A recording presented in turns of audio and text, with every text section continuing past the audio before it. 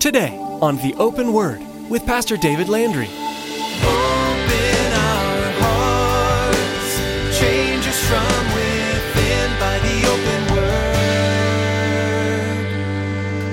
Give us ears to hear your truth and eyes to see the needs around us as we draw close to you.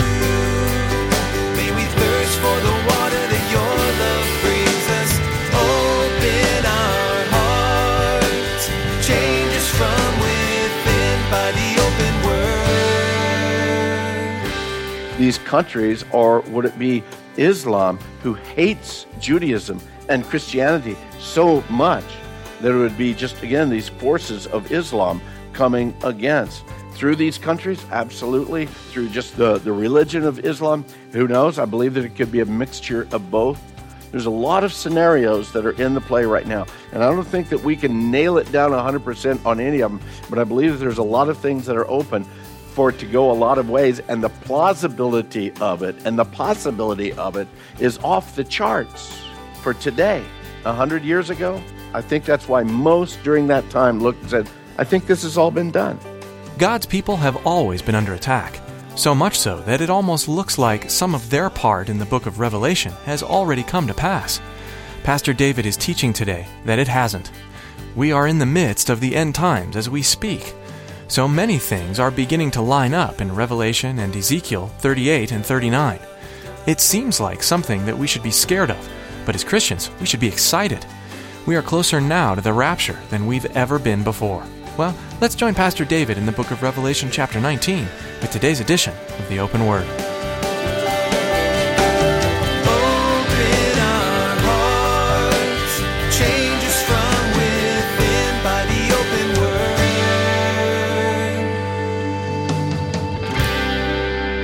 To serve God or to serve Satan.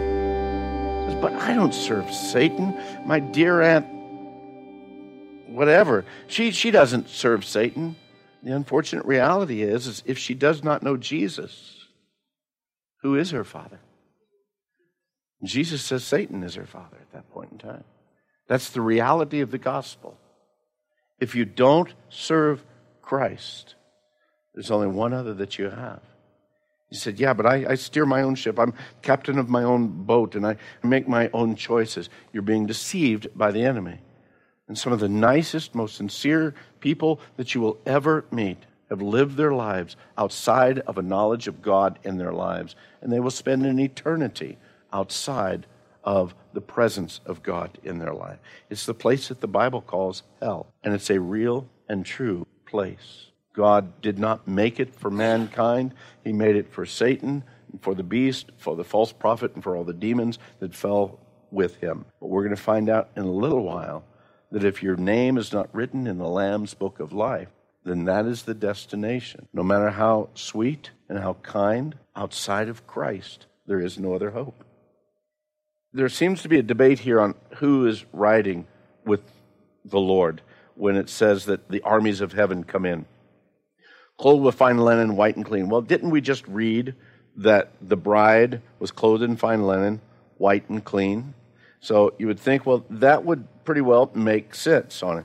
And didn't Jude just say that Enoch said, behold, the Lord comes with 10,000s of his saints? That would seem to make it pretty clear. But then in Matthew, Jesus speaking, Matthew chapter 25, Jesus says, when the Son of Man comes in his glory and all the holy angels with him, then he will sit on the throne of his glory. Paul in 2 Thessalonians speaks of a time of Jesus coming, and this is separate from the one in 1 Thessalonians chapter 4, where it says, in a moment, in a twinkling eye, the Lord shall descend, and we which are alive and remain. This is separate from this. This is now in 2 Thessalonians.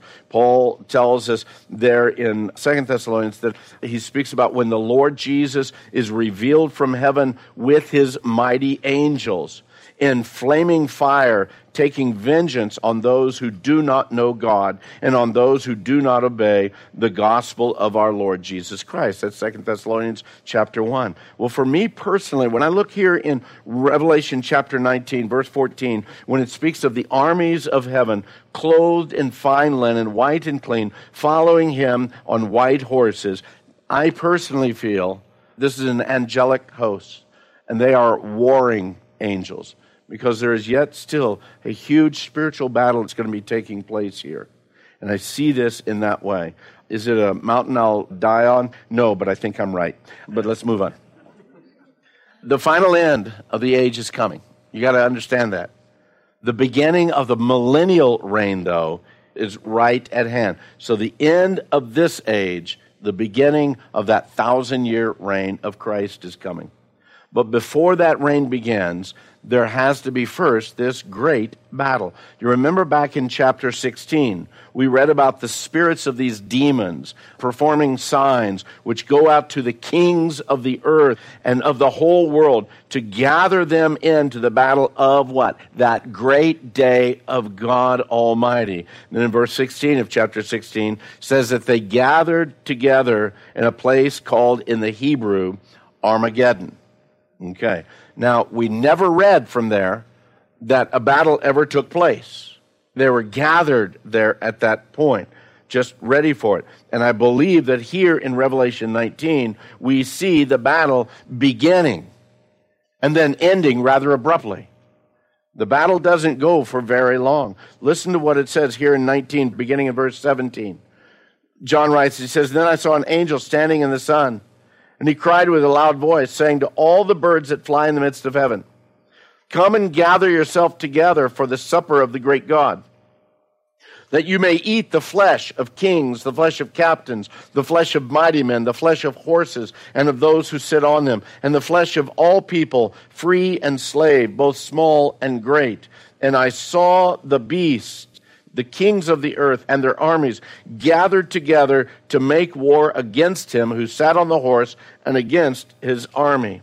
But in verse 20 it says, 'Then the beast was captured, and with him the false prophet who worked signs in his presence, by which he deceived those who received the mark of the beast and those who worshipped his image. These two were cast alive into the lake of fire, burning with brimstone, and the rest were killed with the sword which proceeded from the mouth of him who sat on the horse, and all the birds were filled with their flesh.'" Elsewhere, we read about a battle that the blood comes as high as the horses' bridles. I believe this is the very battle that they're speaking about. I don't always get to listen to all of David Jeremiah on Grace 91.1 FM, local station, but I just happened to hear a little bit of it today. He was actually speaking on this passage. He says in chapter 19, there are two great suppers. One is the supper of the Lamb, the wedding feast of the Lamb. The other supper you don't want to be at. The other supper you just don't want to be at. This is the scene that we read about, because in that second supper, you are the meal, okay? Keep your place here, but go back with me to the book of Ezekiel, if you would, in the Old Testament. This is the same thing that Ezekiel is writing about here in Ezekiel chapter 39. 38 and 39 actually draws them both. I believe that 38, speaking of Gog, the prince of Rosh and Meshach and Tubal, bringing all of these countries down together. I believe that these are the kings and the countries that we read about in chapter 16, that these demons lead these kings to come against Israel, meeting there in Armageddon. Then we read all about that, the judgment of God against Gog, because they're coming against the land of Israel. Now we get down to chapter 39 of Ezekiel, and let me just read through this for you. "But you, son of man," speaking to Ezekiel the prophet, he says, "prophesy against Gog, and say, 'Thus says the Lord God, behold, I am against you, Gog, the prince of Rosh and Meshach and Tubal.'" Now he's already said that 2 or 3 other times already from the beginning of chapter 38. But he goes on. He says, "I will turn you around and lead you on, and bringing you up from the far north, and bringing you against the mountains of Israel." That's the valley of Armageddon. "Then I will knock the bow out of your left hand and cause the arrows to fall out of your right hand." They don't even get a chance to go into war.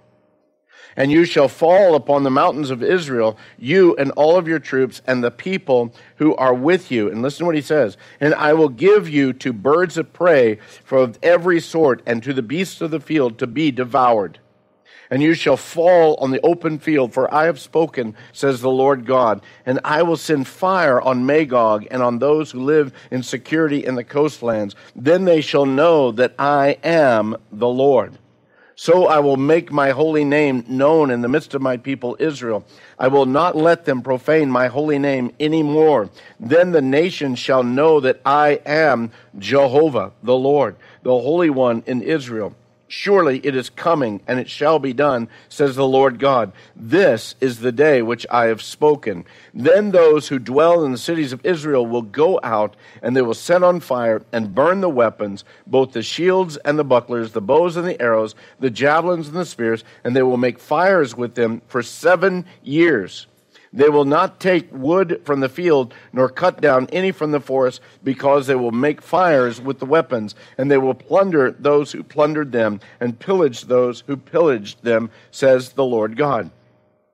It will come to pass in that day that I will give Gog a burial place that is in Israel, the valley of which who pass by east of the sea, and will obstruct travelers, because there they will bury Gog and all his multitude. Therefore they will call it the valley of Hamon Gog.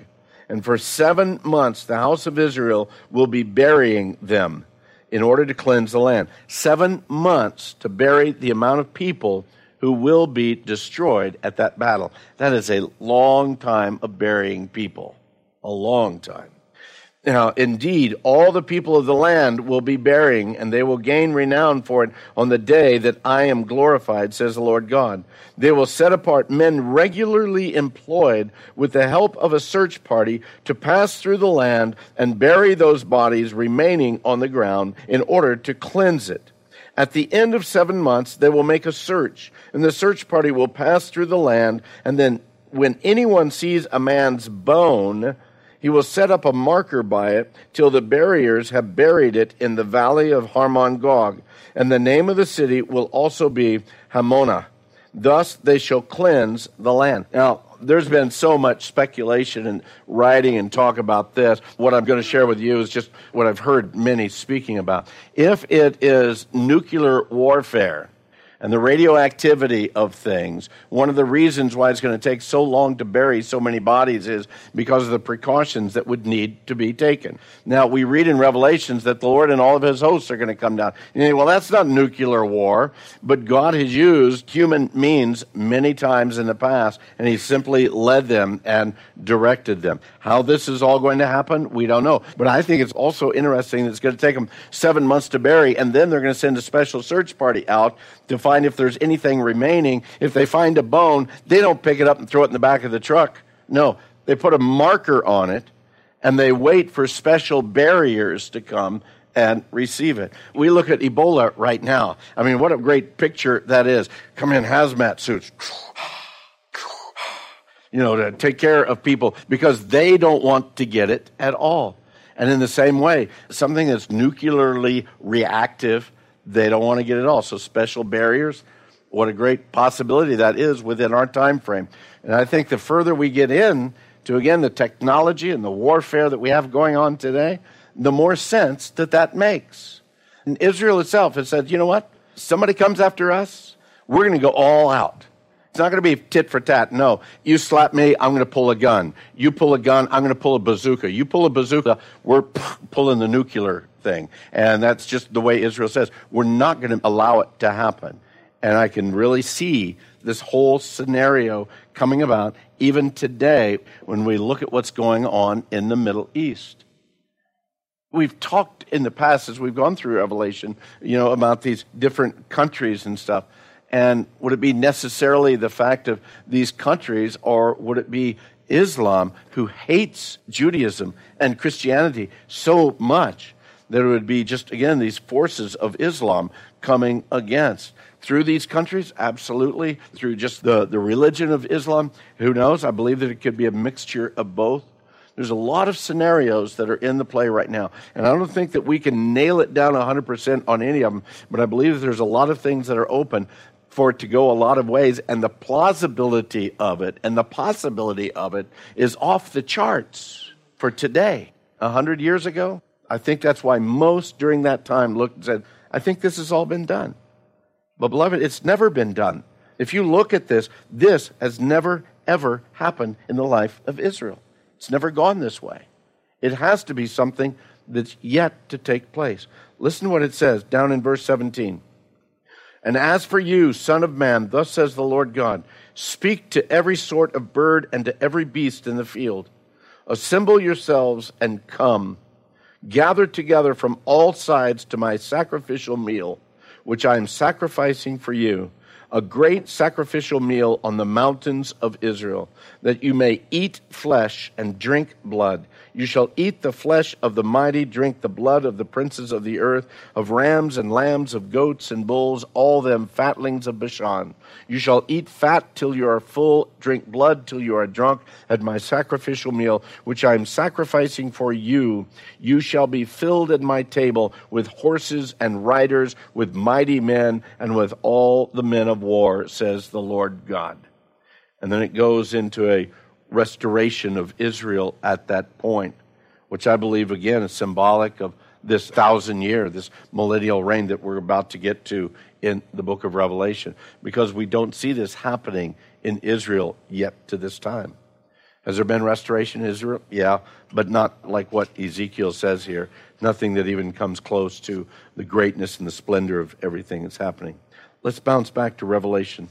So we finish with this great meal of the kings of the earth and the armies. Then we get into chapter 20, and he says, and I saw an angel coming down from heaven, having the key to the bottomless pit, and a great chain in his hand. And he laid hold of the dragon, that serpent of old, who is the devil and Satan, and bound him for 1,000 years. And he cast him into the bottomless pit, and shut him up, and set a seal on him, so that he should deceive the nations no more till the 1,000 years were finished. But after these things, he must be released for a little while.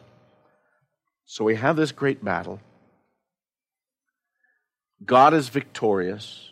Already earlier, we've seen the beast and the false prophet. They've been cast away already. They've already been taken out of the scene. But now here we have Satan. And we have the key to the bottomless pit.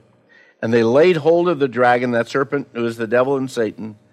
And they bind him for 1,000 years. And the last portion of verse 3, it says, but after these things, he must be released for a little while. Okay, I'm not God, okay? I'm thinking, I wouldn't release him. I wouldn't release him. But there's a plan. There's a reason for it. He's taken out of the scene totally. He won't be anybody's excuse. Some of you are old enough to remember a show that my parents used to watch. No. You remember Flip Wilson. Yeah. And remember his comedy routine? Whenever he'd do something bad, what was his excuse? The devil made me do it. Well, God's going to remove that excuse for 1,000 years. No, you can't say the devil made you do it. Is demons the deceit? No. You're on your own to make that choice. There'll be absolutely no excuse. But you look at this and you see, but it looks so close to being done, to being absolutely completed. Why this 1,000 years? Why don't we just go ahead and get it over with? Beloved, because you and I, we see about this far, don't we? Yeah. We don't see beyond today. We have a vague memory of yesterday, and we absolutely don't understand today. So that's why we're not God, and that's why God is God. There's things that he's doing. There's things that he's working, even now as we live in the time that we're in. Some say that, no, all of this has already been done. The book of Revelation, at least in these chapters here, this has already been done, and Satan is already bound. If Satan is bound, God help us prior to that point, because of the evilness and the wickedness that we see in the world today. No, Satan is not bound. Hal Lindsey said back in the 70s, Satan is alive and well on the planet Earth. Well, guess what? It's 2014, and Satan is still alive and well on the planet Earth. But you know what? I think he's getting busier. because I believe that he also senses what we sense and what we see going around, that the end is near. And so you know what that means? Is he's going to do everything that he can in these last days to destroy as many testimonies of believers, to destroy as many marriages that he can, to destroy as many ministries as he can, to destroy the testimony of the saints. Why? Because it's the testimony of the saints that impact a lost and dying world. You see, when you and I are able to live our lives in the midst of all the garbage of this world, still living to the honor and the glory of Christ, even with every pulling and stretching and heartbreak and calamity and trial that comes our way, when you and I are still able to say, hallelujah, our God reigns in the midst of that. And the world around us, say, how can you even be that? How can you be that? I see what's going on in your life. And beloved, that opens up the testimony of your life to non-believers. That I don't love God, I don't love Christ. I'm not following Jesus because he's a vending machine. I'm following him because he's King of Kings and Lord of Lords. And because in spite of me, he died for my sin in order that I might have relationship with him. I don't love him for all I get. I give my life to him because he gave his life for me. And beloved, as it gets darker and it gets harder, in some of your lives, I know you're going through all kinds of garbage even now. You might feel you're in the great tribulation even now, but believe me, it's not what it's going to be. Shine for Christ right now. Shine for Jesus right now in this dark place. Be faithful where God has planted you. And, you know, we can wish and dream to be someplace else, to do something else, to have something else. But you know what? If God is God, and he is, and he's in charge of all his creation, and he is, and he knows every hair on your head, and he knows every breath that you take, every beat of your heart, if he knows the number of your days, and he has you in the place that you're at, then it's for a purpose. It's for a purpose. Hallelujah, our Lord God reigns. In the midst of my struggles, in the midst of my worries, in the midst of my failures, in the midst of my disappointments, my God reigns. My God reigns. I do not worship my circumstances. I worship my God. Beloved, when we, as his people, walk like that, rather than just talk like that, it'll make a difference. It'll make a difference. It'll make a difference in how we live. I don't know anybody's health condition, so just bear with me. I'm not talking about anybody here. But you know what? Christians with ulcers, that ought to be an oxymoron, okay? Christian with an ulcer, because from what I understand, most ulcers are caused by worrying and fretting and anxiety.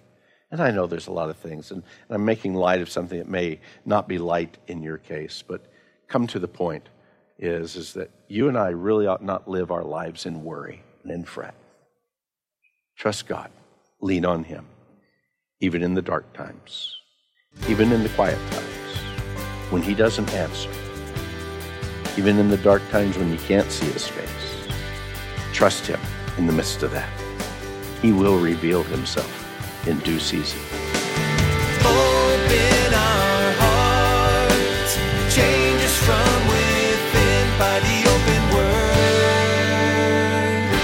word. We've come to the end of our time together for today, but if you're not ready to be done yet, you can find additional messages from the open word. Pastor David is here to share how you can continue listening. Hey, thanks, Chris. We love getting the Word of God out to as many people as possible. All the teachings you hear on the open Word have been preserved on our website. You're welcome to access them. Visit theopenword.com to listen to or download the messages God has supplied from His Word. That website again is theopenword.com. Or you can search for the Open Word Podcast on iTunes and subscribe for free.